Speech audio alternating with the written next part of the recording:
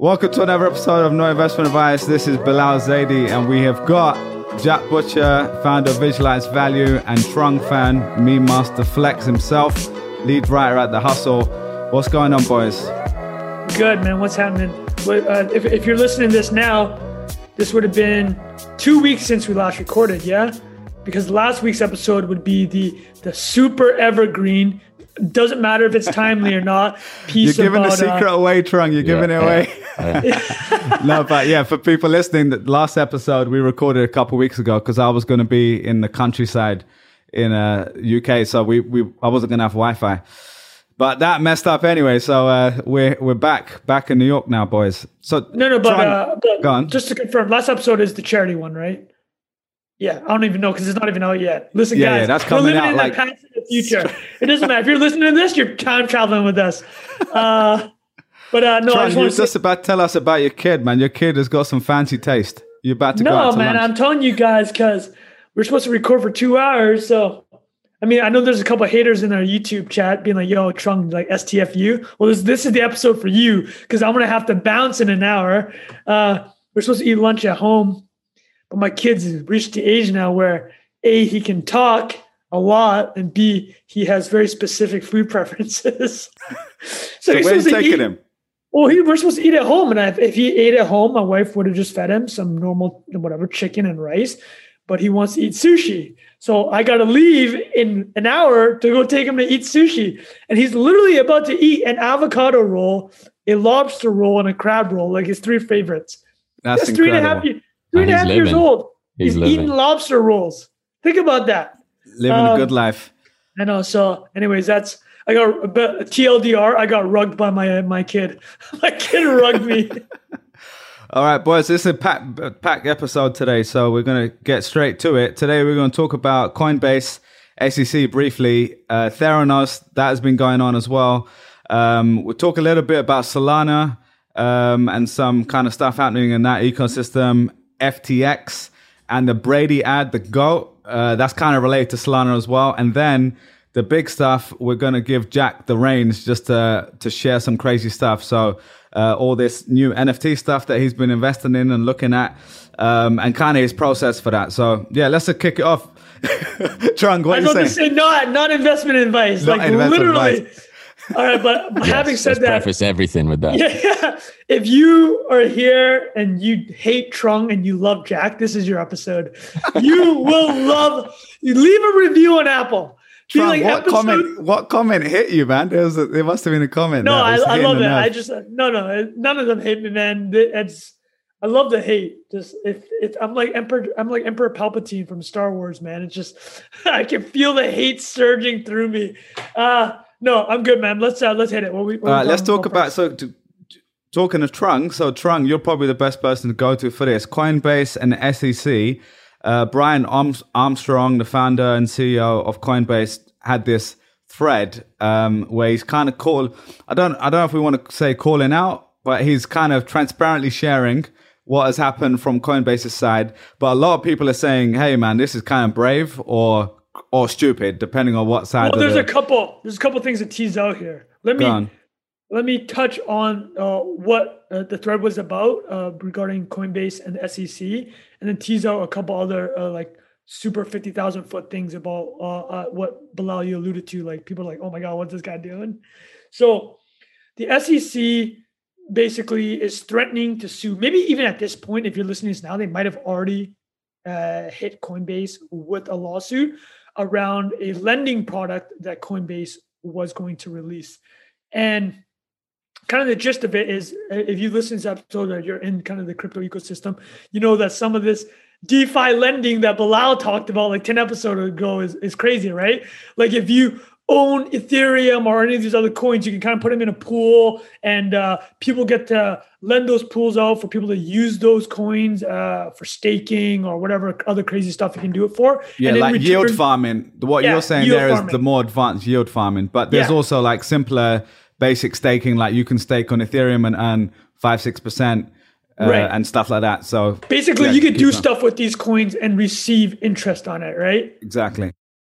So Coinbase wanted to roll this product out for their users because obviously Coinbase has tons of I wouldn't call them deposits, but people have digital wallets with Coinbase and they hold a lot of crypto. I don't know what the number is, but I think they hold something like 20 or 30% of all the crypto in America. So a lot, right? And basically, Coinbase is like, all right, well, if people are just leaving it here, let's try to give them interest.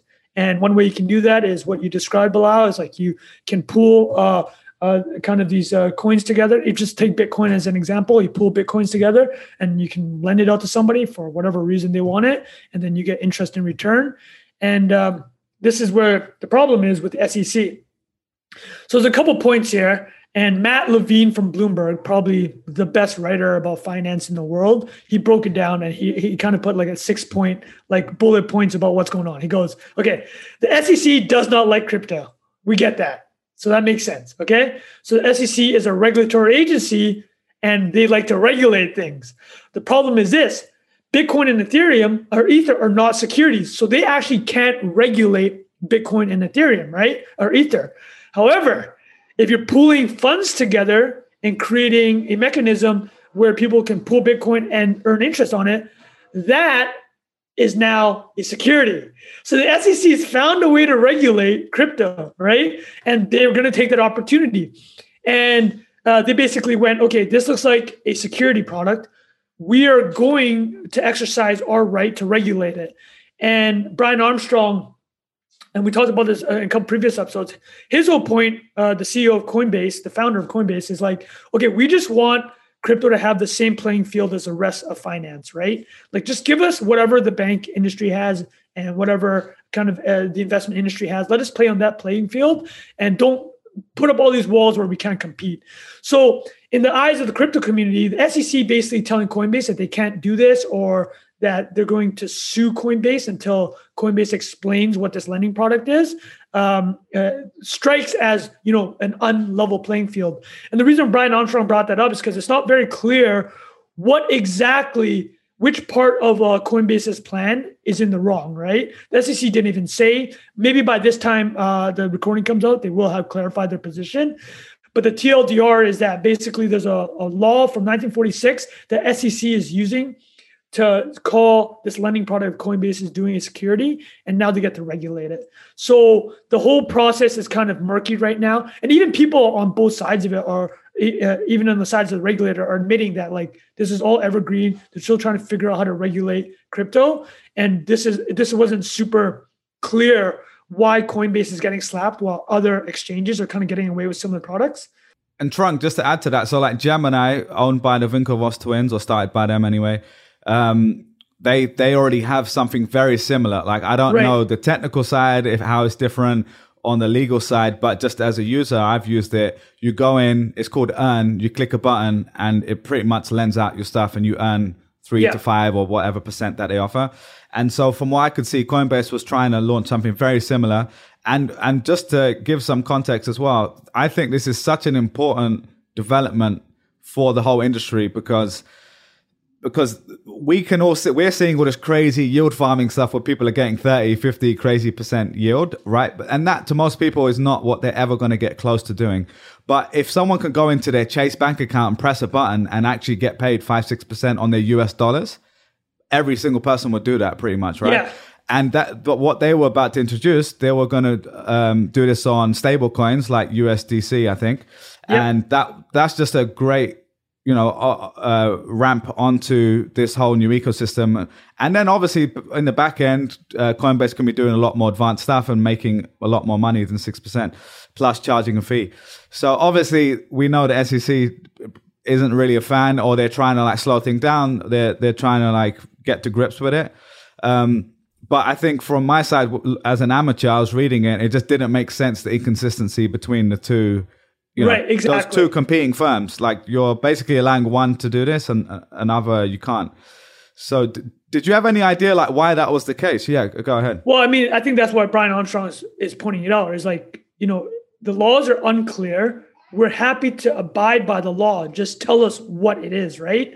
And this is all part, I think a big part of it might just be Coinbase is the biggest target. They are clearly have the most mind share. They're the largest market cap in the United States company in that space. And if the SEC wants to make an example, to go after Coinbase, right? And Balaji's talked about it. We talk about Balaji all the time. He said that there's going to be a number of regulatory attacks against crypto. And it started with, I think 3-4 episodes ago, we were talking about the infrastructure bill that included this language around basically hamstringing the Ethereum ecosystem over the Bitcoin ecosystem, right? Picking winners and losers, yeah. And Brian Armstrong spoke out about that. So there's one more thing I want to talk about regarding the SEC here, and then we'll talk about more of this 50,000 foot level stuff where you touched on Bilal, where like people are saying Brian Armstrong is brave. So that actually goes on to more about Brian Armstrong and Coinbase in general. So what Matt Levine says actually, and you touched on it, Bilal, is like, okay, Coinbase can probably do this, and the way you frame it is like it really much it's like a bank, right? It's like, but the thing is, if Coinbase wants to go down this route, the SEC could really just say, okay, we'll give you a bank charter, and now you get regulated like a bank, which is going to be a lot tougher than kind of the way you're regulated now, right? Because at a bank, and part of the reason why you're making 0.01% on your savings account or checking account, whatever, it's pathetic, right? Is the banks have to have almost 100% capital to how the loan, basically the equity ratio to whatever the deposits are has to be almost 1-to-1 now, and at Coinbase that's not the case. So there is that trade-off. Both sides kind of have an argument. I think at the end of the day, it goes to this: is like, is there clarity around the regulation? So now I'll take it back to Coinbase, and you're talking about Brian Armstrong being framed as brave. I think what people are saying is like, he's kind of doing what Elon's doing, right? Elon has had this multi-year beef with SEC. He did the 420 tweet in 2018 saying, I'm taking Tesla private at 420, funding secured. None of that was true, and clearly securities violation. But at the end of the day, what did the SEC do? They fined him and Tesla $20 million each, just irrelevant to Elon. And Elon was supposed to have a lawyer look at all his tweets. Doesn't really happen. It doesn't matter. And I think Brian Armstrong is kind of taking the same position Elon. He's controlling the narrative. The way he knows how is through his Twitter account. And it's the same way that Coinbase has its entire own media arm, and how 6 months ago, Coinbase front run a New York Times story about how it doesn't have quote unquote enough diversity at Coinbase. They heard that this story is coming out on a Monday. They wrote a blog post on the prior Friday and be like, hey, listen, the New York Times is going to write about us. So we're actually going to front run this story, and we're going to give our narrative. And so this all goes to Coinbase very much kind of taking the Elon playbook of we're going to control our own narrative. And it's really important because of crypto is if you're letting the mainstream media control the narrative, there's going to be FUD left, right, and center. Not to say that there aren't insane things happening in the crypto world, but we're seeing this. They have their own media arm. Coinbase has been very vocal about that. They're building their own media arm. They want to have their own narrative, and old media doesn't like it. So I think that to frame it, there's those two pieces: the actual what's happening with SEC and Coinbase right now, and then them building their own media arm separately. I mean, Jack, I know that you fully understand people building their own media arm distribution. Like, what are your thoughts on that? I'm curious about the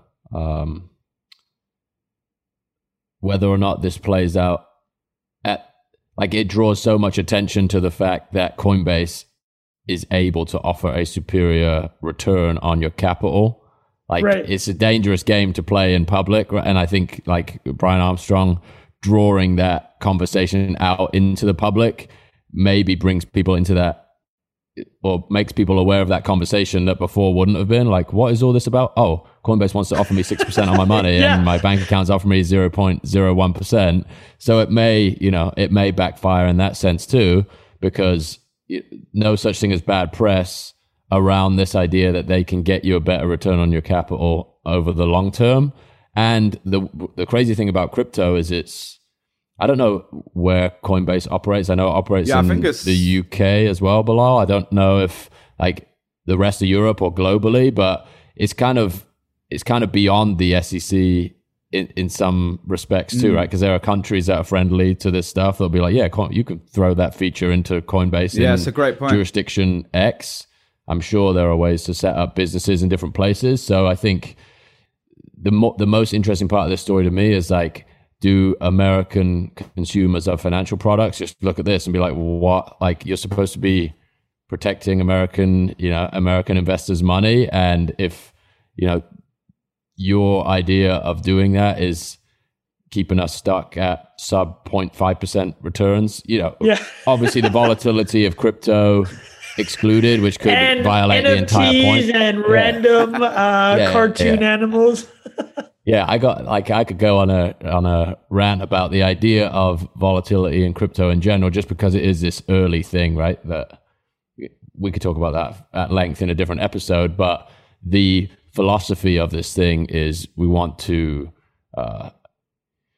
incentivize people for holding on to money, saving, et cetera, and that incentive is going up in that world and down in the traditional financial world, which is like, regardless of how crazy it is in the present moment, that's, I think, the story that people are going to latch on to. And I think, Coinbase or whoever can offer that has to win out long term, right?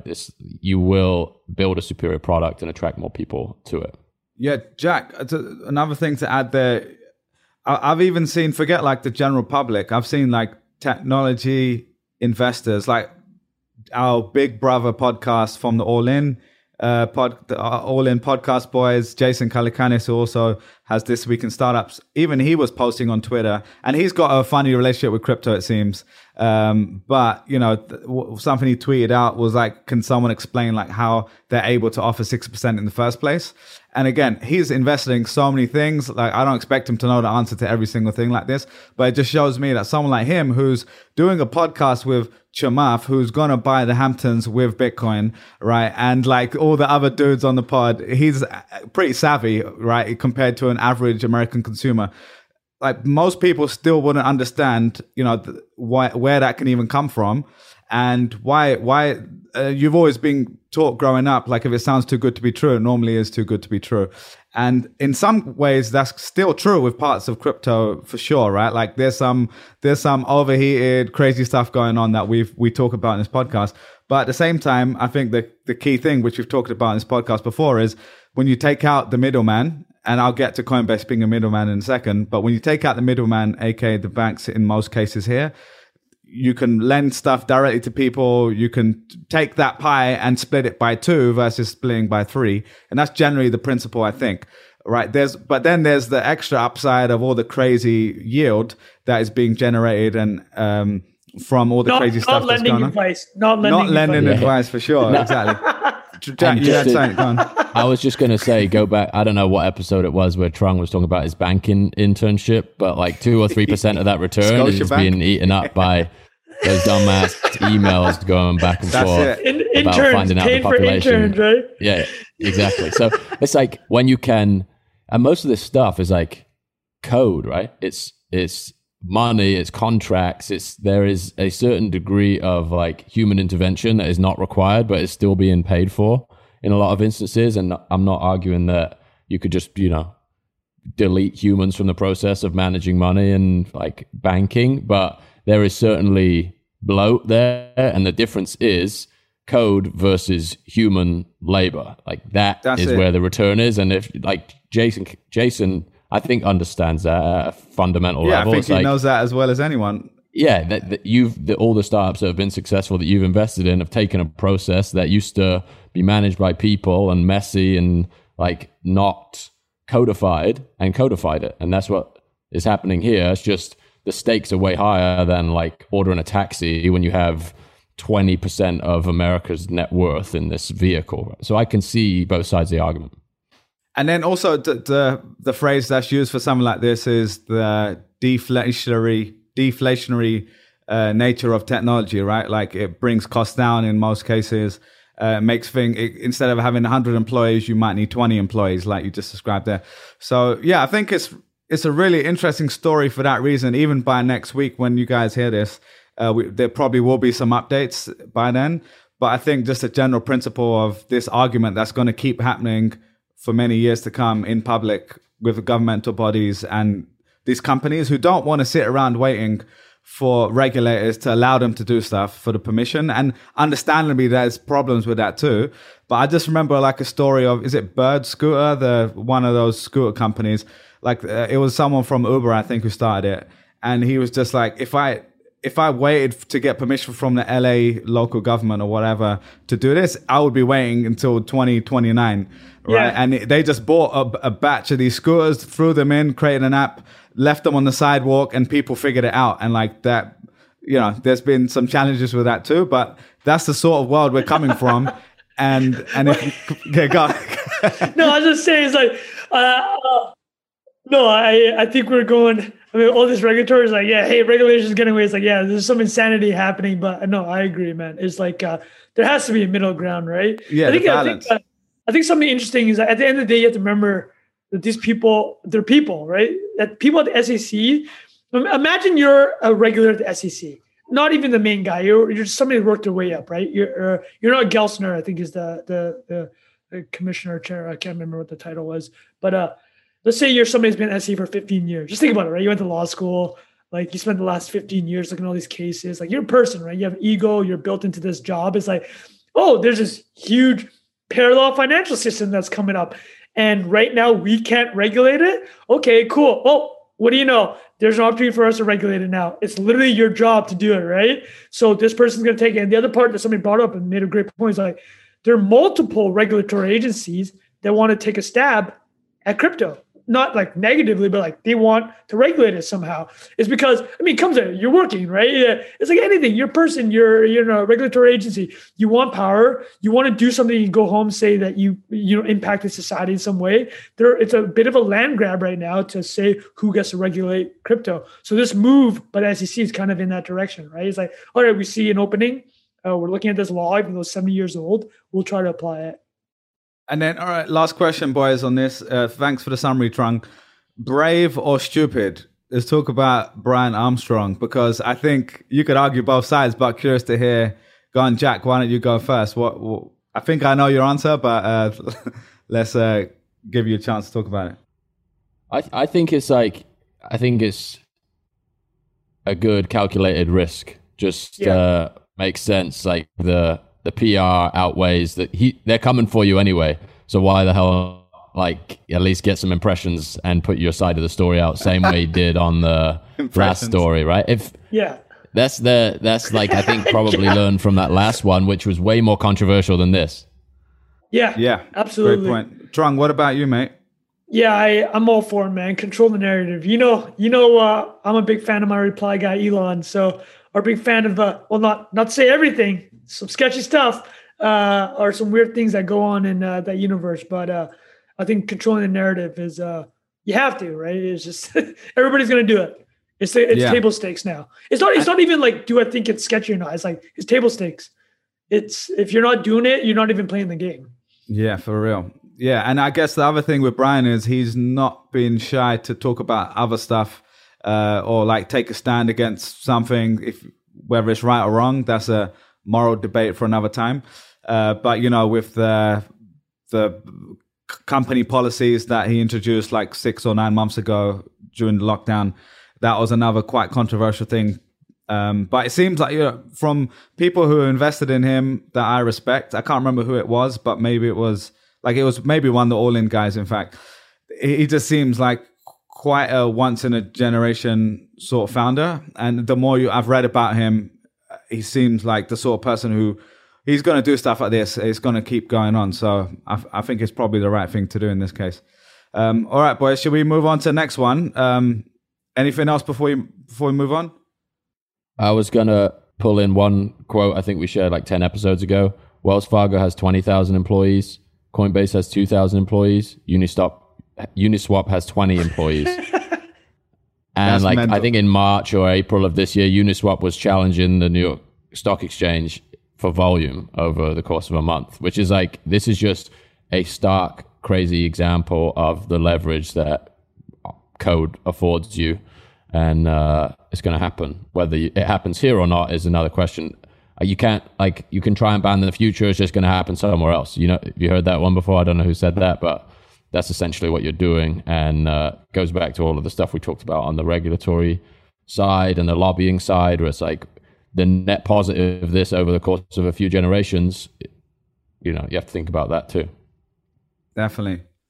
All right, nice one, man. Let's do a quick one on Theranos, Trung, I think. Yeah, I'll do super quick. Let's do this because I think the second half of this is going to be really interesting as well. So let's leave time for that. So yeah, what's been going on with Theranos? Because I know there's been a trial going on. Maybe if there's like a 30-second overview of what happened in the past and then like what's been happening recently, that would be good for people to know. We'll do super fast. So Theranos, Elizabeth Holmes, a Stanford dropout, white female Stanford dropout, founded a blood testing company in 2003. You've almost certainly, somebody's come across it, right? The media's covered it widely. Basically, she's got the Steve Jobs turtleneck. She did the whole Steve Jobs thing, the fake baritone voice. I mean, listen, she raised $700 million and convinced the world, a lot of the world. I mean, a lot of people were also very suspicious of her. She raised $700 million, got her blood testing company, including a big partnership with Walgreens, to a $10 billion valuation. It all turned out to be a house of lies. The blood testing equipment that she founded is called Edison initially. She called it Edison because Edison famously failed 10,000 times, or said he did, before he founded the light bulb. But people are just like, man, you can't really do that with kind of healthcare. You can't just like put it in the wild and have it fail on 10,000 people. Yeah, it's not like a Facebook app where you can be like, oh, there's a bug. This is exactly life and death. And I'll just talk to like really quickly what the product was. Like, I mean, the founding myth of Theranos was that Elizabeth Holmes was traumatized by needles. I mean, I hate needles myself, but you know, whatever, I'll do them. And she's like, the entire process of blood taking and testing it's pretty brutal. I mean, brutal is like, it's not comfortable, right? Nobody enjoys it. And she's like, okay, what if? And so what happens if you have to get a needle, and it has to be professionally done, right? I can't even the technical terminology of the professional that does it, I can't even pronounce it. It's like spelled. It doesn't matter, right? You need to be a pro to do it, and you have to get large blood samples, and then those samples have to go to a centralized lab. So the entire process kind of takes a long time. And I mean, it takes a long time for a reason, right? That's just the way it's done now. And she's like, okay, what if you can just prick it on your finger, and in the perfect world, you can just do it at home, right? And she built a machine. But the only problem is that there's a reason why it's the way it is, right? It's like, there's like literally the laws of biology is part of the reason. It's like when you do blood testing, you need sometimes larger samples because you have to separate out the plasma and the serum, which is what those centrifuge machines do. You have to take a bit of the blood sample and add it with reagents to cause a chemical reaction. So she was like, okay, let's just put it all in a tiny box, like a Apple looking box, and everybody can just do it at home. But literally the laws of physics say that you can't fit all that stuff into a box. She tried to do it. Turned out she couldn't. She ended up using just like off the market equipment to do it, and a lot of those in the end in the back room, this would like in the back room basically. Yeah. And TLDR is she ended up throwing out millions of blood tests, and it really affected people's lives because somebody was told they're pregnant when they're not. Somebody was told that they're HIV positive when they're not. Like you know what I mean? Like, I know these are anecdotal and these are, you can't judge everything. Yeah, for legal purposes, I'm going to say allegedly, just in case. Yeah, allegedly. And so like she lied to investors, health partners, patients, but now she's on trial. So that's a long lead up. Elizabeth Holmes on trial. Trial opening statements were yesterday. So this would be a week from when you heard it. And the trial will probably last 3 months. And the only other things I'll add to it is we'll definitely follow up on it when she whether or not she gets convicted, you know, presumption of innocence here. And the big thing that kind of talked about, or the top, what's relevant to our listeners is like, what does the Elizabeth Holmes case say about the Silicon Valley culture? And, you know, kind of fake it till you make it, build a hype machine.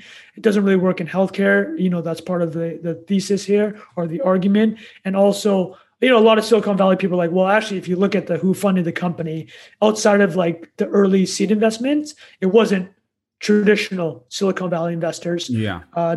The seed investors were actually, I mean, Larry Ellison invested, but I don't even think, I know nobody really thinks of Silicon Valley and thinks Larry Ellison, even though he's one of the 10 richest people in the world. He's kind of Oracle's kind of old school.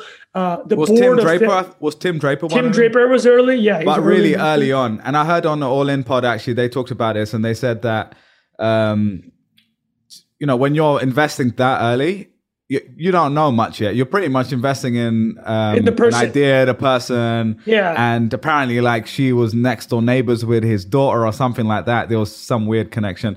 So anyway, I think their point, which I think was fair, was maybe this isn't actually a Silicon Valley company. It's just been using the ethos and the buzzwords.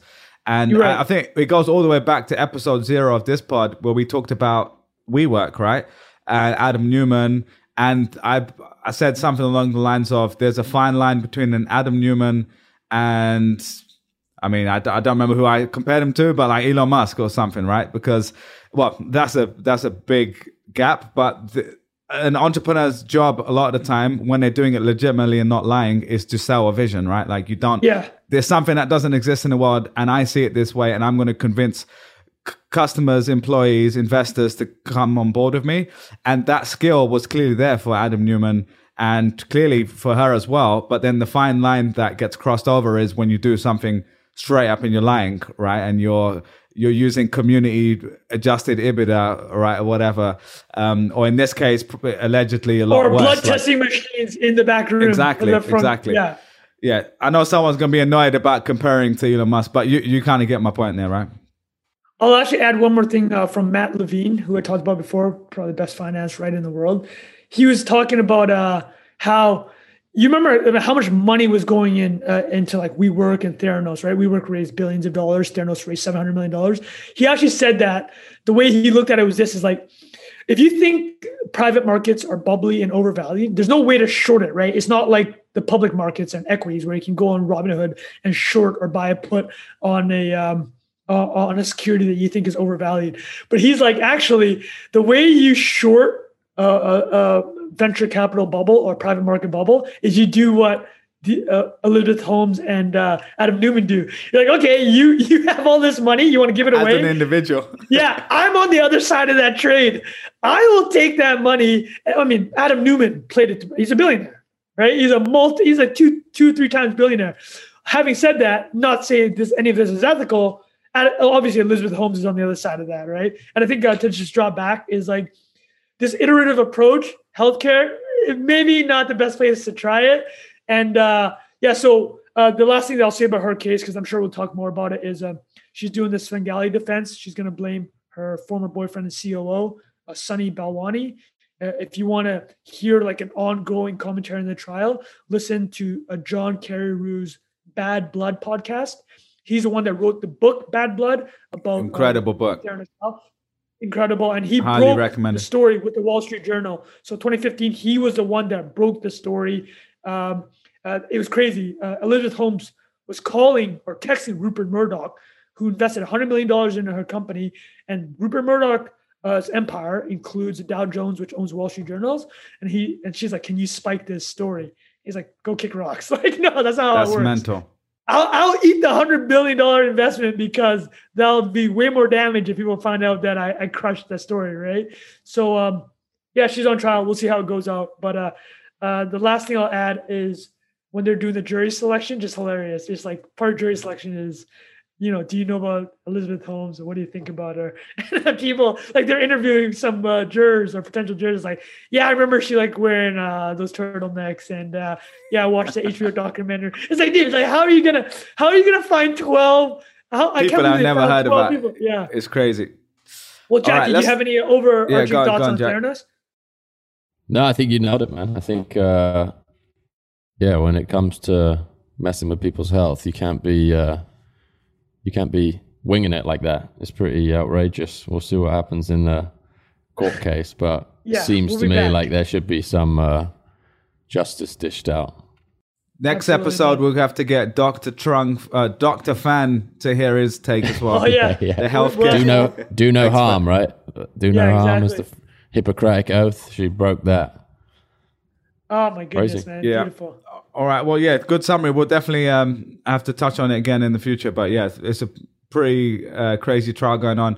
All right, boys, let's get into this crypto stuff because it's been a crazy few weeks. We're going to give the reins to Jack in a minute, but just to summarize some things that have happened in the last week or two, everything's been running up like crazy for a few months. And then in the last week, there was a bit of a pullback for it was like 1 or 2 days, and things have been kind of pumping again. Solana has been talk of the town. When did the pullback happen? Let's talk about that. What day did the pullback happen?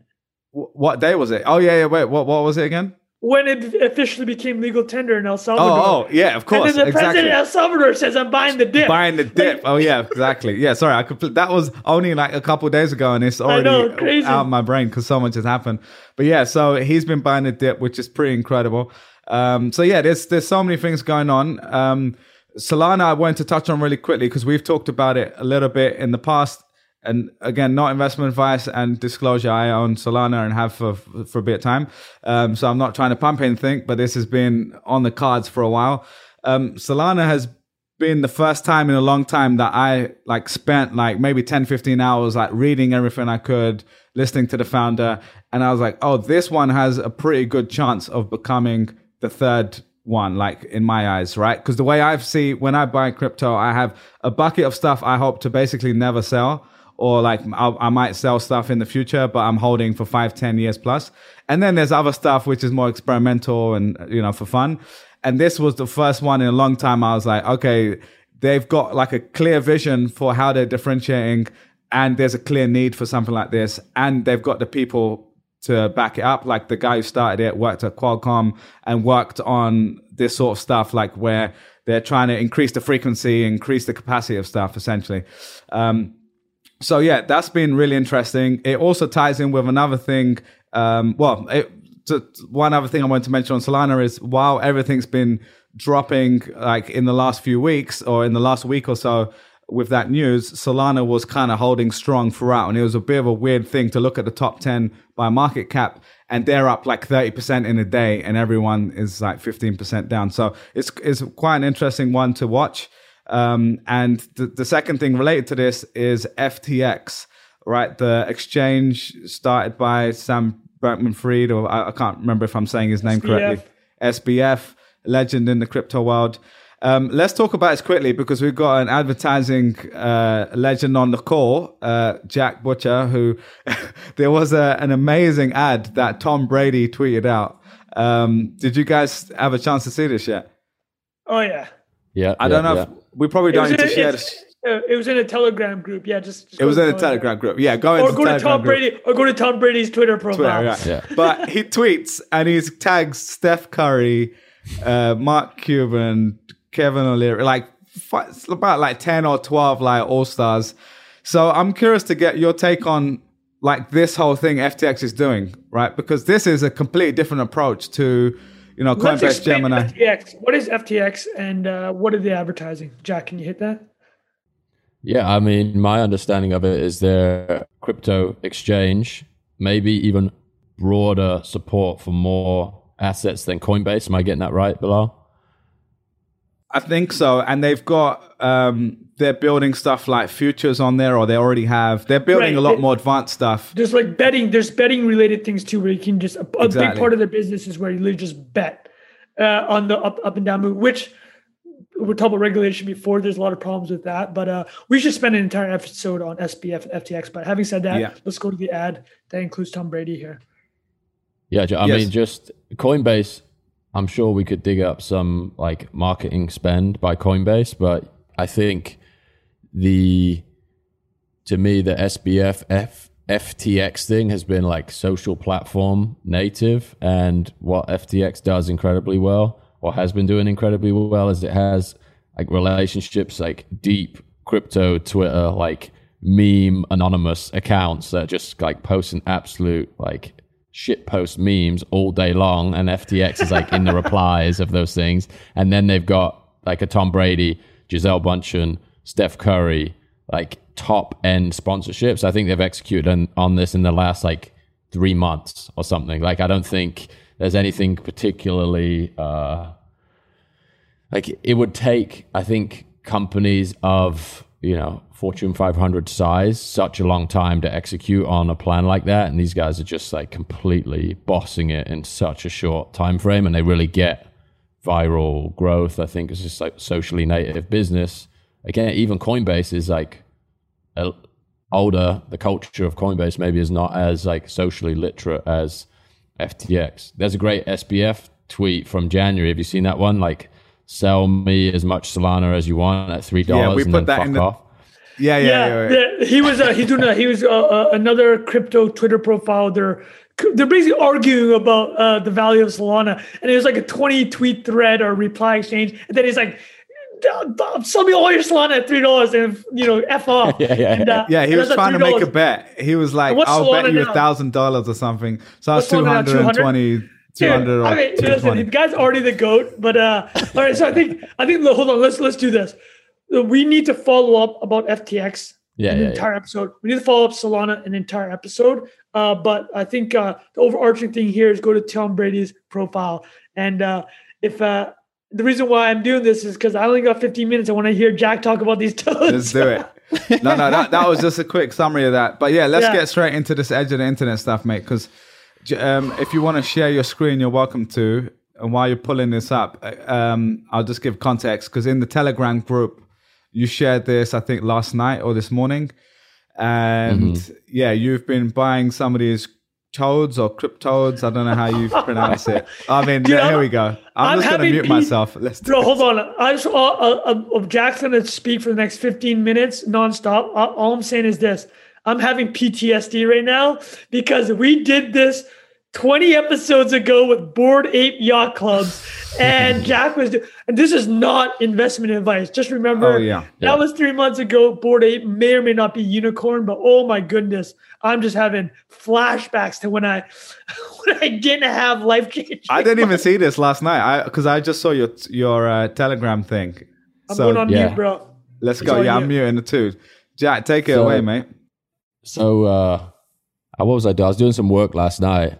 And I got just like click through the Discords before I'm going to bed. So it's like visualize value. There's a Discord. I go catch up on all of that stuff. There's a CryptoPunk Discord. And I just see these little pictures of these like pixelated toads. And the CryptoPunks Discord is like funny culture. There's like mostly just revolves around the sales of CryptoPunks, right? So there's a bot that feeds in every time there's a bid, blah, blah, blah. And a lot of the people in that Discord, like OG crypto art NFT investors, right? They bought CryptoPunks at $10 and they've got 20 of them in the wallet that are worth 8-9 figures now. So I see this little toad thing come in. I'm like, I kind of recognize the style of some of it.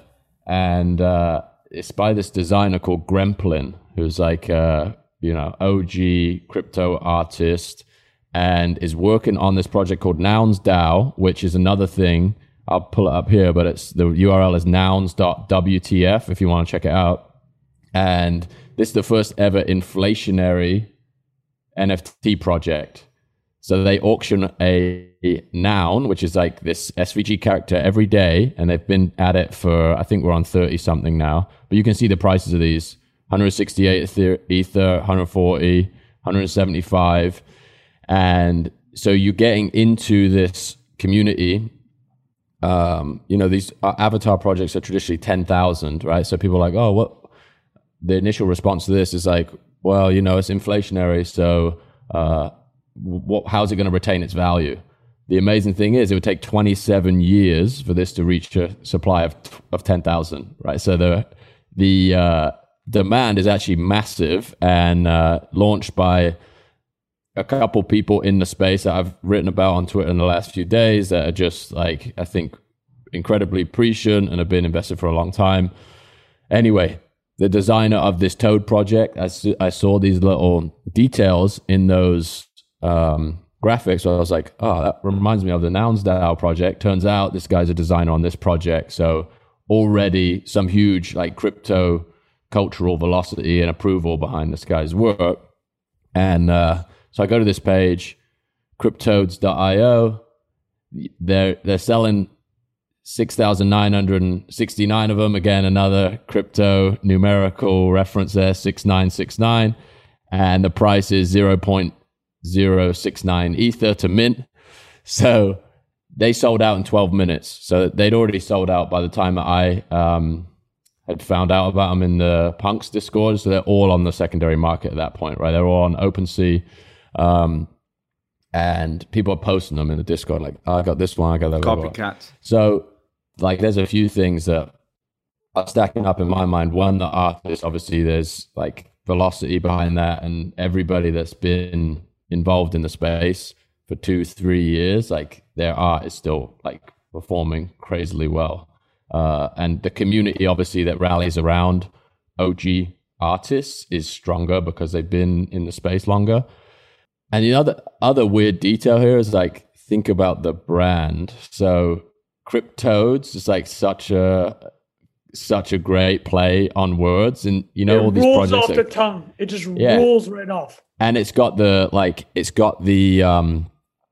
references the specificity of it, right? It talks about like CryptoPunks is another one, versus even Bored Ape Yacht Club. They sort of pioneered that format where you have the adjective, the animal, and then the place, right? And you've seen all this like, I don't know what they're even called. Yeah, like, Lazy Llama Academy, shit like that, right? Which is all it's doing is just driving up awareness back up the stack to the Bored Ape thing, right? Versus this is like, I saw the name, I was like, why didn't I think of that? It's genius, right? You just add 3 letters on. Cryptodes. And then I'll go on OpenSea and I'm like, let me see the volume on this thing. Actually, this is, let's just look at the contract. And sorry, for anyone who's only listening on audio, Jack, just opening that off Etherscan. So just maybe share what you're looking at. Yeah, so it's a blockchain explorer, which basically shows you all the transactions against a given contract. So any purchase, transfer, sale will show up as a line item here. And this is now. So you can see here, like within the last 10 minutes, there's been 25 transactions. Last night, there were, 15 transactions a minute happening. So it's like this thing is blowing up, and the right kind of characters are getting involved in it. So if you could look at holders here, and it will rank the percentage of the supply held by different wallets, and you can cross-reference this with some of the Twitter accounts. People use the same Ethereum ID as they do Twitter. Where are you in the list? I got 7 of them, so I'm probably, I don't know, page 2 or 3, I would think. Yeah, probably 4 or 5 actually. But look at this top holder here has 110. And then for the community to grow, you really want to see this number grow. So the number of unique holders. So obviously out of the gate, there are believers that buy into these projects, and then they list them on secondary and they get bought up, right? I don't know if you guys are familiar with this product, June Analytics, but it lets people build visual representations of an Ethereum contract. So you can go in and say, I want to look at the number of unique wallets holding this thing over the last 5 hours, 10 hours, days, whatever, the floor price of this asset on the secondary market. So I can drop this link in the Telegram, so go grab that. But you can see like the momentum behind this thing happening. And again, none of this stuff is investment advice. It's just there's also a level of like gut, having seen a lot of projects come out of the gate, see the momentum, get behind them, and the people that support the project. And I bought into this around here, like at the beginning of last night. Yesterday? Yeah. In 24 hours? What is that up? What is point? So it's a 5x almost. I think this is a bit slow. So you could get out now at a reasonable multiple, but it wasn't a huge amount invested by any means. You can also, I think OpenSea is lagging behind a little bit here. But if we just look at I don't think it's logging it. But if you just look at the secondary volume of the project, it's... So, Jack, to clarify, because I don't use OpenSea that much, so what view is this? Is this just a search? So you can look at the activity of any given project. So let's go to the listing page. Yeah, so you go to the listing page, and this will by default show you the organized by the cheapest, right? So if you go to buy now, just real quick at the top, because again, just for people who've never been on here, it's got the floor price, which is like that you're seeing that going up over time, volume traded. Yeah, that's the cheapest one available. Yeah, that's the cheapest one. Okay. And then volume trade, like how does this compare? Like what's a comparable here? Like, would you just open up a bunch of tabs and see what it's like versus others? Or is there a way to see historically, like, what Bored Ape Yacht Club was in the first few weeks versus now? Because it's not really a fair comparison. You could find out. You could definitely find that out. OpenSea has a few views where they'll show you, project volume in the last 24 hours. So I'm sure this is, look, it's at number 11 here, which is, compared to these other projects that are trading at a way higher price point per asset, this is, I think, another positive sign for how fast it's growing. And then a lot of it is just feeling it out on Twitter. And I think there's a couple little weird details that are more like you get a feel for just by the amount of time you spend looking at this stuff. But I'm pretty certain there's going to be a bit of momentum behind it for at least a little while. And the connection to this is really the most powerful point, I think. Like, this is just such a massive... the entry point for this is so out of reach, and it's, there's... So you're saying for Nouns you're talking about? Yeah, sorry, I not everyone's listening. Yeah. So Nouns DAO, this one that auctions a unique one every day, these are selling for such a massive premium. And the team that built this obviously came up with something incredibly unique. Like, even the way this is built, auctioned, like, look at the care that went into building this product. It's pretty amazing. And the same goes for this thing. It's like there is this ability to tell stories digitally and use like the screen as a canvas is obviously indicative of how something's going to play out over the long term too. So I don't even think these guys have talked about what the like roadmap for this project is. Another interesting detail is they put the content in the public domain. So no copyright, like anyone can take it, use it. And I think there's, again, another string to the bow of a project gaining traction is like, what is it doing differently? What is it experimenting with on the mechanics side? And public domain, I think understanding that the proliferation of an image doesn't decrease its value, it increases it. And if you have one person owning that image, they benefit from the fact that anybody can go ahead and modify it, right? This is decentralized Disney. This is the kind of what you're saying about Bored Ape Yacht Club. Yeah, this is like taking the true value proposition of a meme, right? It's this thing that just proliferates without permission, but you can also attach ownership to that at some level too. I'm still like reading their Discord and figuring out what their plans are for this project, but based on their involvement in other projects that have like broken new ground in the NFT world, I'm pretty interested in how this is going to play out. And I also think that they just cracked me up, man. When I just looked at them for the first time, I was in tears last night looking at these. 69 is perfect, man. It's hilarious. Yeah.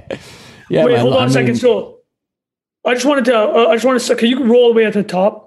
Just right before Boogie and you guys continue, I want to just summarize what Jack kind of touched on, kind of the variables that he looked at. He was looking at who's doing the project, was very important. What was their kind of association in the crypto space, reputation? So that makes a lot of sense, right? It's like, what is their person's reputation here? Mm-hmm. You might have said that was the most important. The second, one of the most important. The other things you looked at was how many owners there are. You want to see that number increase because obviously at the start there would be some people like the chart you showed. They had one guy had 100 of these crypto toads. You want to see a little bit more distribution in the number of owners or see that number going up because that suggests that kind of the meme or the network effect is growing, right? It's growing. Okay. The floor price, obviously the minimum price for one of them. You want to see that go up. That makes sense. And then the volume traded. So to summarize is the reputation of the creators, how many owners there are, the floor price, and the volume traded. And those last three is like anything up and to the right is good, right? Yeah, and I think the first one I would put before all of those is like the aesthetic, like the unquantifiable qualitative reaction you have to it, which is the same as Bored Apes. When I first looked at that, I was like, There's something about these that is just cool and different, and that's like the unquantifiable thing that you're like, man, if I think this about these things, has to be a couple thousand other people that feel the same way. The exact word, ineffable. There's no, you can't describe it, right? Yeah, just also that being backed up by some people that I've been following have been like remote mentors in the NFT space, like people that wouldn't comment on other projects, either say like, I bought into this, or this is badass, or again, the reputation of the team is repeated over and over again from so many different angles. And that's like, yeah, I think it's almost like, I don't want to draw a comparison to the Theranos thing, but it's like the same idea.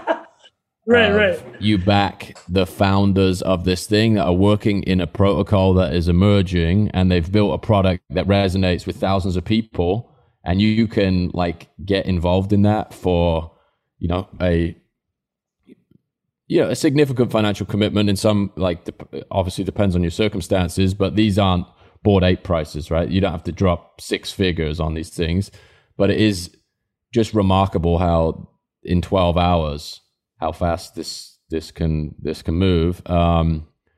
It's interesting. You see how like it will affect the rest of the space too. I'm sure we'll see like OpenSea volume charts and stuff, and how much this like can re-energize the whole space. Like one project that starts to make the rounds on Twitter will like bring more momentum to the marketplace, which gets people looking at other projects, et cetera. So you guys keep talking. You guys keep doing this. This is great. All right, Trung, thanks for joining, man. That was fun. Yeah, well, I'll just ask a few more questions as an amateur, and I think Trung would also ask. Trung, you can log off on the. Yeah, cool. He's gone. Yeah. So Trung had to go, but we'll just finish off a couple more questions on this. So let's just say, look, I'm a complete amateur with the NFT stuff, right? Like all I really know is what you've been saying.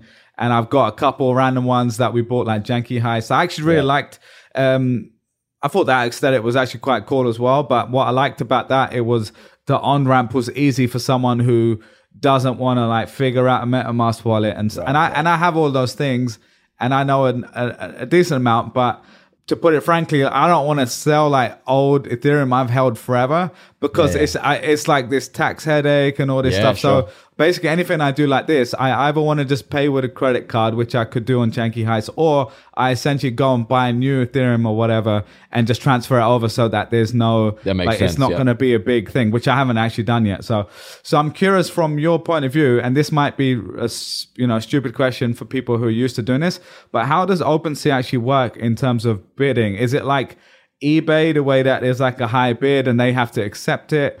Or is it just like a time frame? Because I've never done it before. Yeah, so there's like, there are different formats that you can set up as the owner of the asset. So you, in the same way that eBay works, you could set a buy it now price. Buy it now, yeah. And you can say, I want to, you could literally customize the auction down to the minute. So you could say, I want to run a 30-minute auction, and the reserve price is this.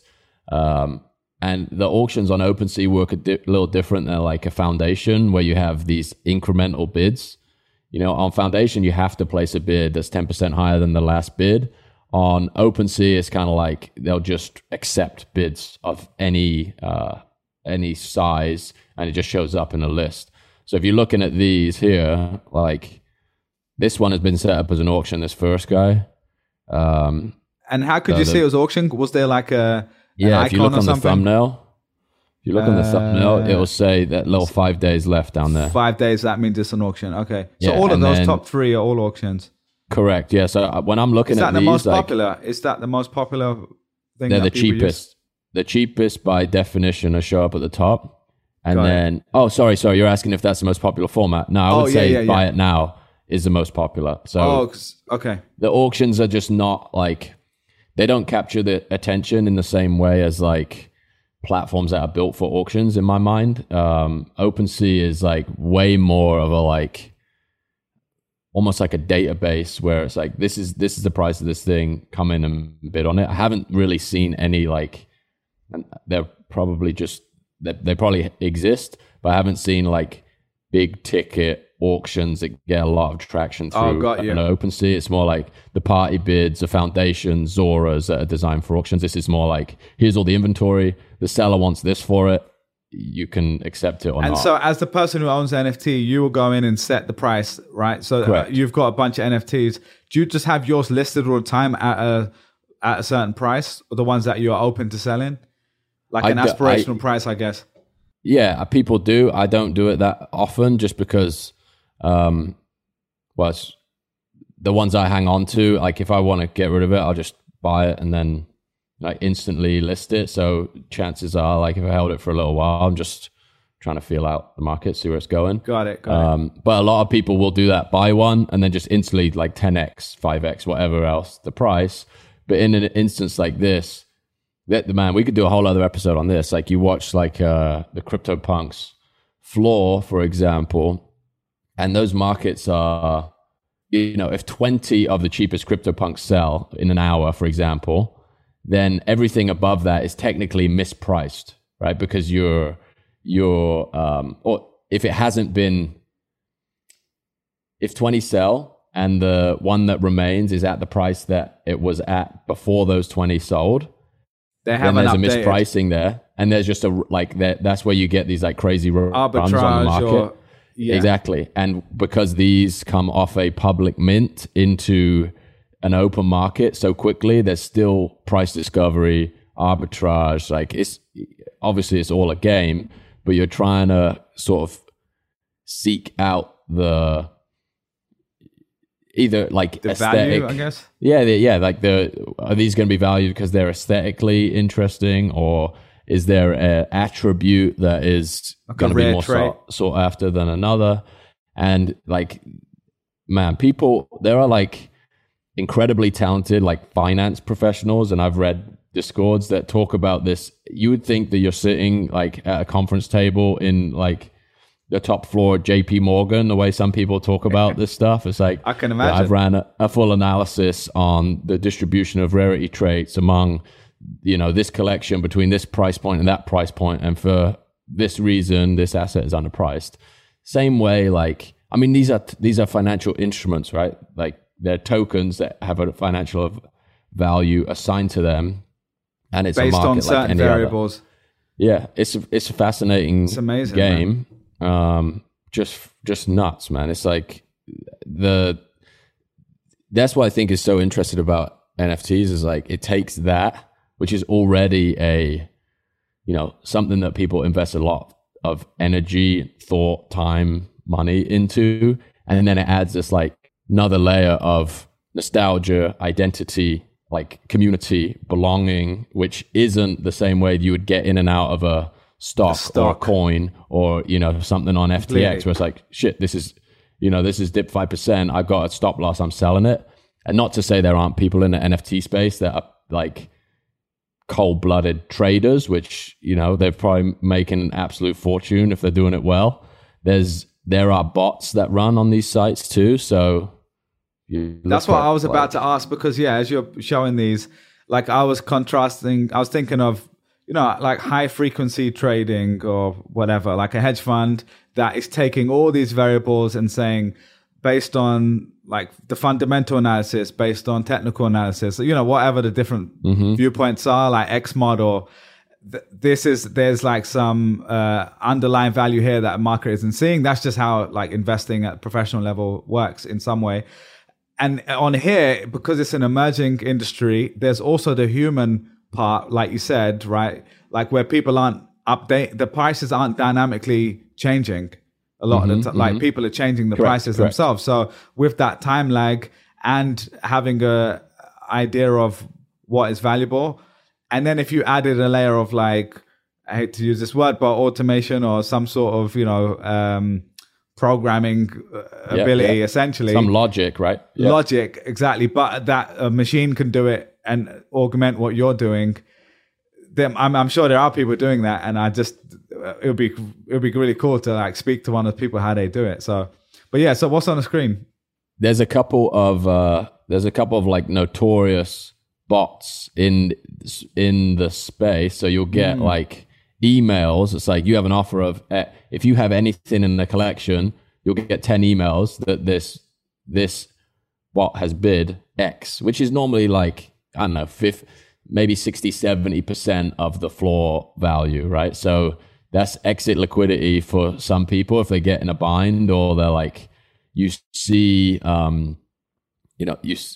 you see the collection, the price of the floor piece in a collection drop slightly, and you're just like, I just want to get out. You accept that bot offer, and then they either have the liquidity to hold it and wait for the market to come back up, and they'll sell it, or they'll flip it instantly. Like, yeah, there's a guy, Pranksy, his name. He's like alias. Pretty big on Twitter, right? Yeah, big character in the NFT space, and I think he bought up 15% of the Bored Ape supply on day 2, and he would just auction that back out into, well, not even auctioned, he just sold that back out into the population. So he did a huge amount for the collection because he helped get adoption out there. He's a big name, but I saw something he wrote this morning. It's like seeing the Sotheby's auction, 25 mil for 100 apes that he probably sold for, I don't know, $1 million or $2 million. Like, it's a very 0.1% problems, you know what I'm saying? But it's just interesting to see.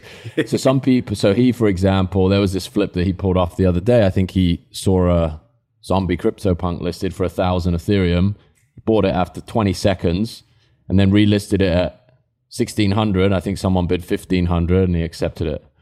So and the crazy thing is, everyone can see he did that, right? Because this is not like my first ever eBay sale, right? Was me buying a watch that was in the US, I think. And I bought it and then sold it in the UK and changed the pictures and stuff like that. But that person who bought it in the UK didn't have a way to go and click a button and see how much I bought it for. Right. So, but here, like, it's on a public blockchain. So a lot of the time, unless they're doing some funky stuff with using all sorts of wallets, which I'm sure people do as well. But like, you'll see, like, I follow some of these bots on Twitter that you've shared in our Telegram, or to me anyway. And it will just automatically show like someone bought this and held it for 6 days and then flipped it. And sometimes it's even a loss, right? But like, that is just, there's people that bought something and then 1 day later sold it for more. And they're on, and you click onto OpenSea and you can literally just see the history that it bought it yesterday for that price. So it's quite an interesting, like, it's a weird thing there that everyone can see that openly, but then people are still buying it at that inflated price. Yeah, and I think that's where the like emotion side of it comes in, right? It's like any other asset in the world, like, could it inflate in price 50% in 30 minutes? It's like, there aren't many things where that happens. Yeah. But if you like, it again is like the arbitrage of knowing the space and the like obviously silly amount of conviction and like brass minerals to be doing that kind of behavior. Mad. It's also the liquidity of the market, right? Like, even .com, you talk about like there's crazy financial behavior happening at that point in time. The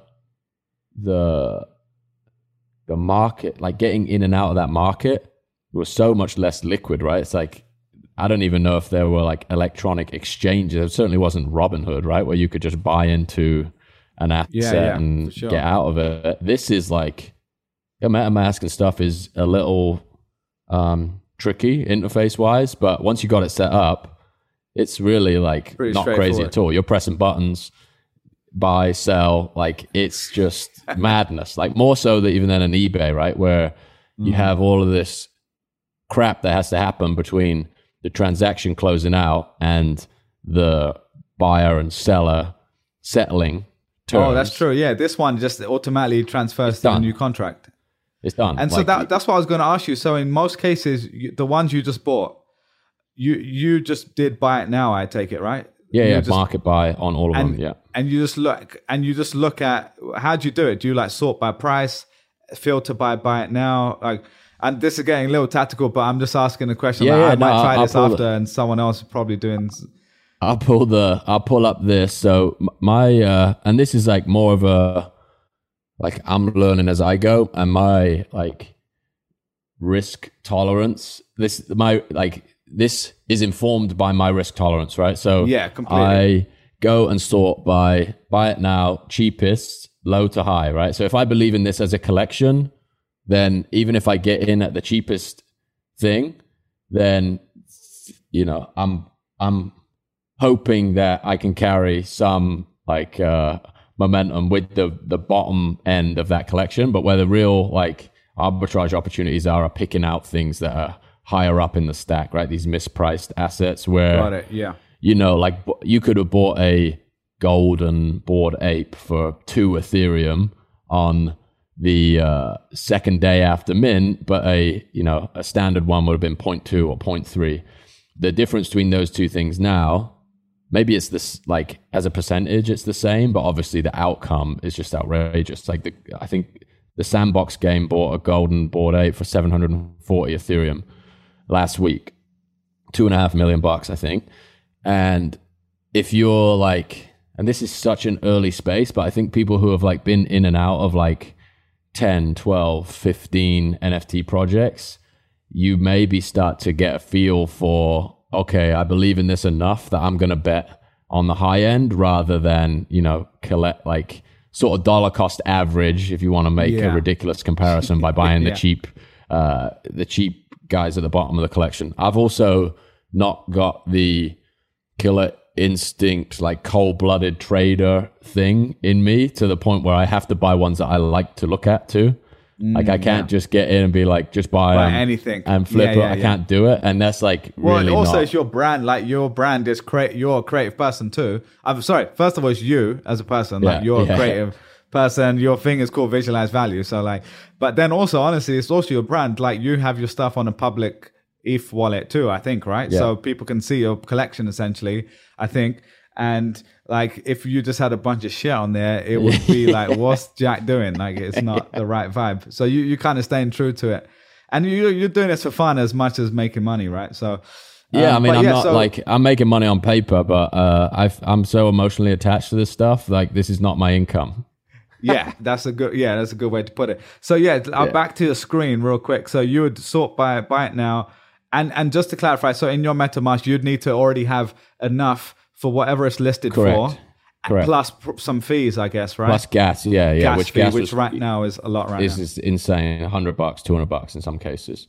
It's crazy. I did it a few days ago for the ETH wallet, the ENS, and it was a few $100s, and it kept, and I was like, oh, this is stupid, but I'm already doing it now. The switching cost of me doing this 5 days from now is not worth it. So I just secured it. But anyway, so back to this. So you would buy it now. Look at these. Sort by I price. Go to the like cheapest ones available. Buy it now. And I just keep scrolling down. It's like, oh, this one's cool. That one's cool. I'm gonna get a couple of those, especially if this thing is moving at speed, right? I just want to get in, and then I'll look at like now try and understand the collection a bit more. And it's also like there's some I like crazy that chocolate dopamine. bar one. Sorry, that one is good. Yeah, he's classic. That's hilarious.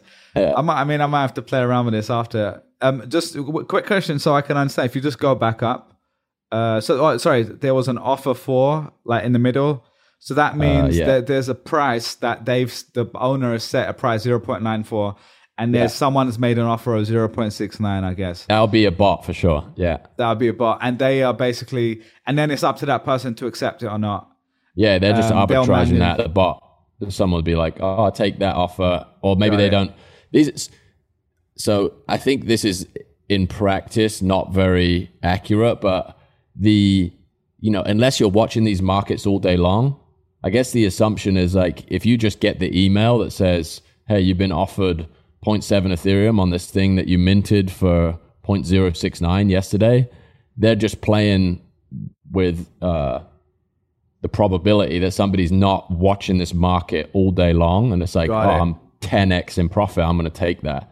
So they're like, okay, cool. Yeah. Got it. But with time, like, because people have a decent amount of money invested in this, I don't think that strategy has, it's waning the efficacy of it when something like this grows fast. Everybody who's got one knows the floor price within, $50 either way, because they're like just watching it. They're in the Discord, they're getting these updates, blah, blah, blah, blah, blah. So the bot thing clearly works because people are doing it. But I feel like, again, it's this waning arbitrage opportunity with time. I don't even know if that's true, honestly, because there's just so much information. How do you keep up with this stuff? Completely.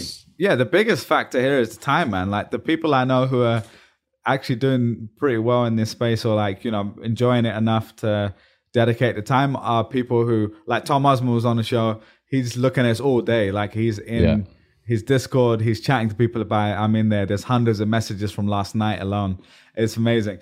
And then, sorry, the other thing to call out, this one, so it's got the price 0.93 on the left-hand side, and then it says last 0.5. So that's the last purchase price, I guess, right? Correct. Probably what that person bought it for.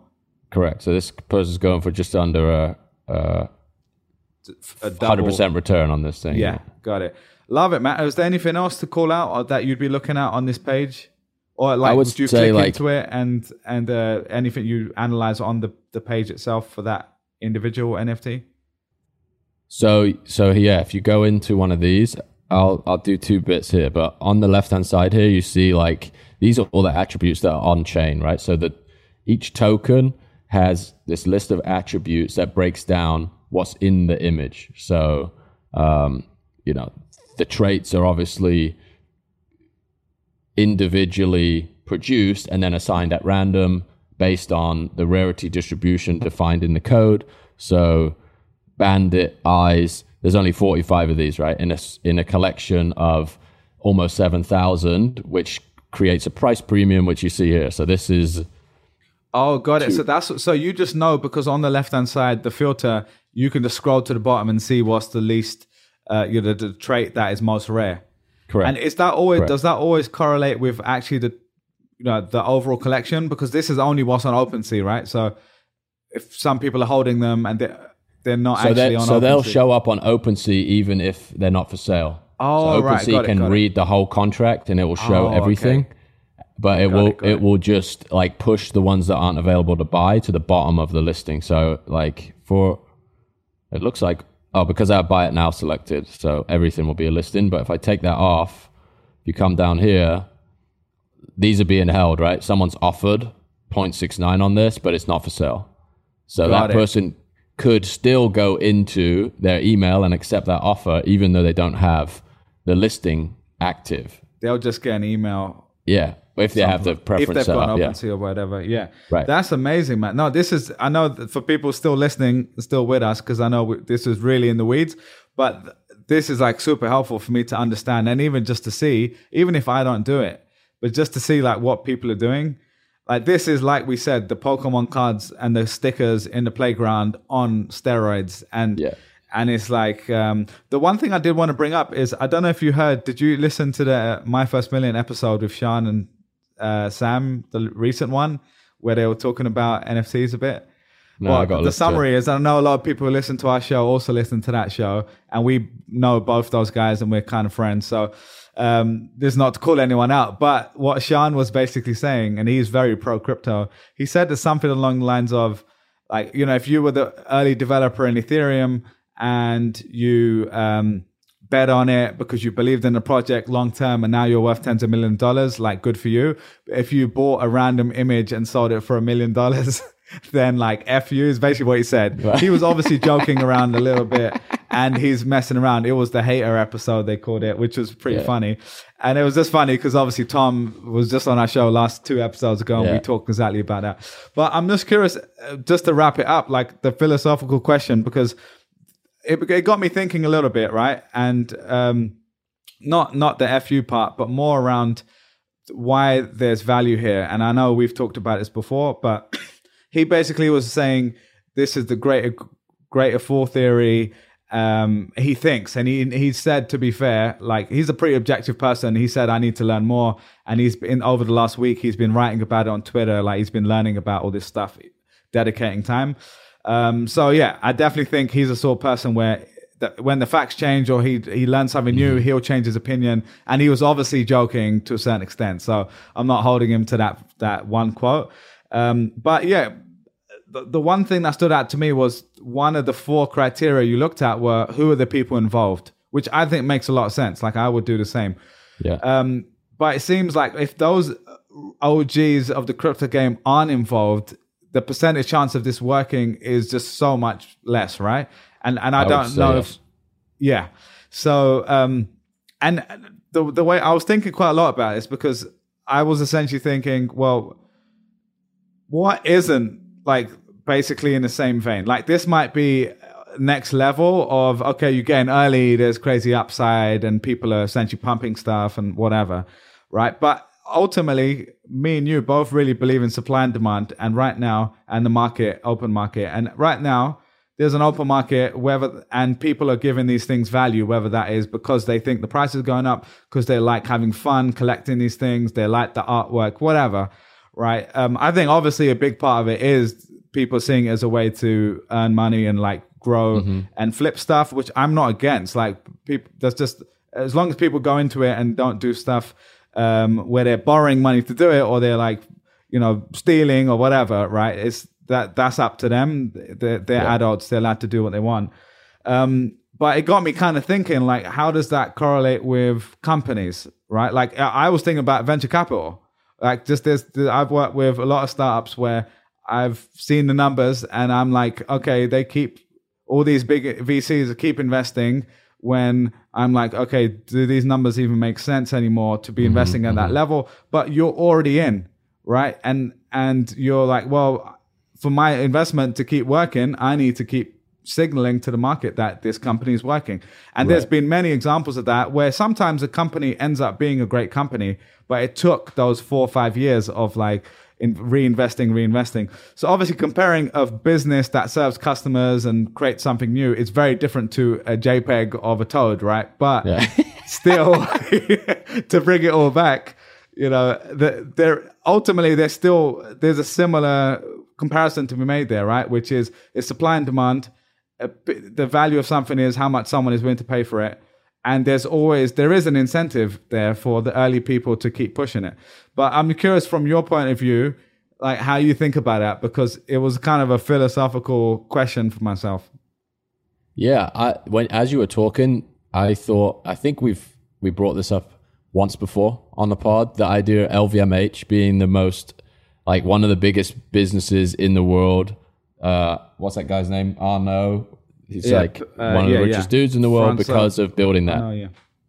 And you also see this like, how is this different from Grailed or StockX or these marketplaces that have emerged around like collecting culture, physical products, culture, and like Air Force Ones. Like, I was in New York a couple of weeks ago. We went to Flight Club in Union Square, and there's like off-white things in shoes in a glass case in there for $18,000. Because they made 500 of them, and they're like culturally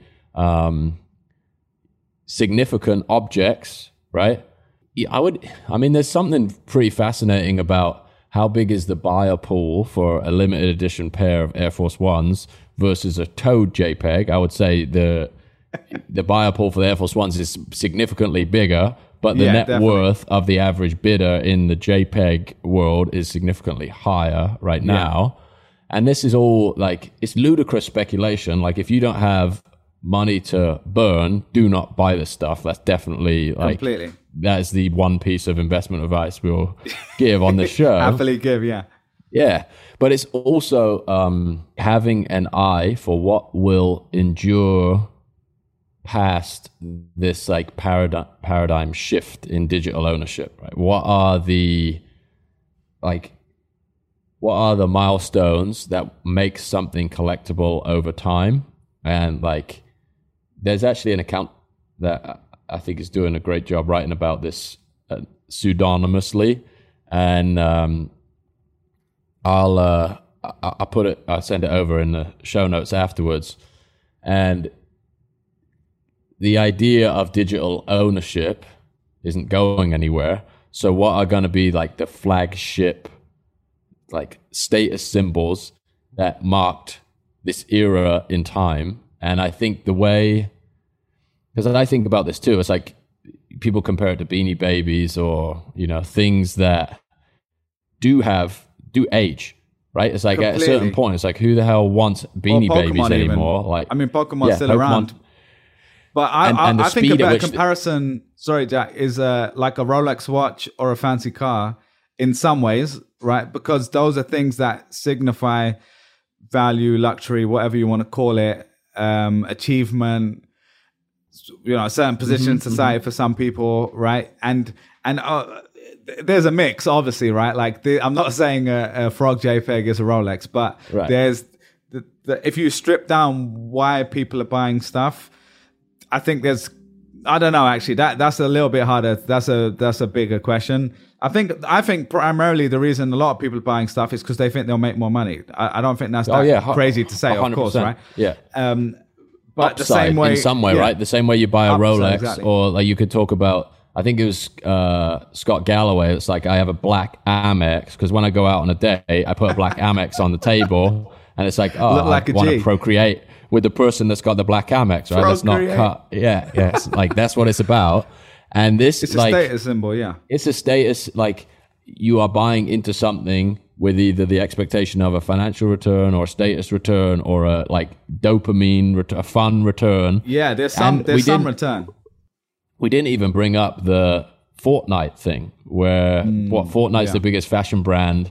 If you use some like creative criteria, it's the biggest digital fashion brand. Oh, it's the biggest fashion brand in the world. Yeah, I've shared it. Did I share that, right? Yeah, you put it in there. And like they sell more clothes, in inverted commas, than like Chanel on a yearly basis. And those aren't assets that people own. Like people are literally just throwing money at whoever the developer of Fortnite is. Maybe it just is Fortnite. Yeah. And the expectation is only that I'm going to be able to put this on my avatar and walk around. And maybe it's a different argument because they're $30, not $30,000. But yeah, definitely.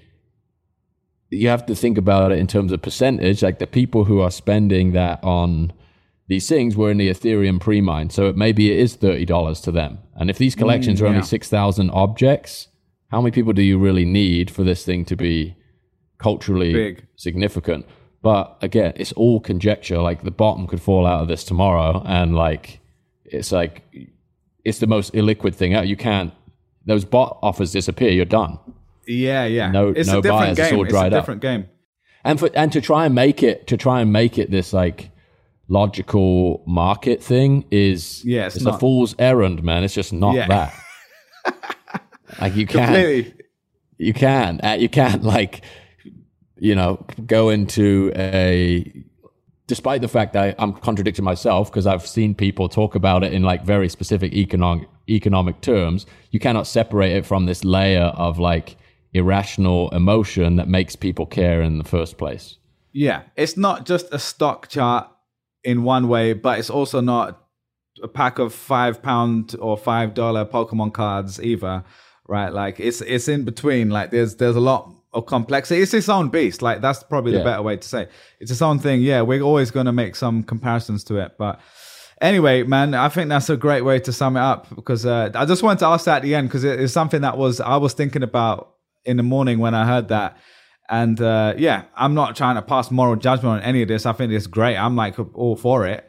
But like you said, I think it's, the only investment advice we have on here is like, don't be putting your mortgage into this sort of stuff at all. Like this is like fun play money if you are even doing it, and that's up to you. That's your decision, your research. But it's tomorrow this could drop 95%, like all of this stuff. Yeah. So that's how you should think about it. Approach it. All right, mate. Was there anything else before we could log off? Because I know we're in an hour and a half, I think. So. Mate, no, I think that was good. Great. That was a good chat. I appreciate it. Yeah, thanks for sharing all that, man. I'm gonna go play around at OpenSea now and lose some money. All right. We'll see you I'll see you on a DM somewhere shortly. See you, mate. Yeah, or on the street. Yeah. See you in a bit.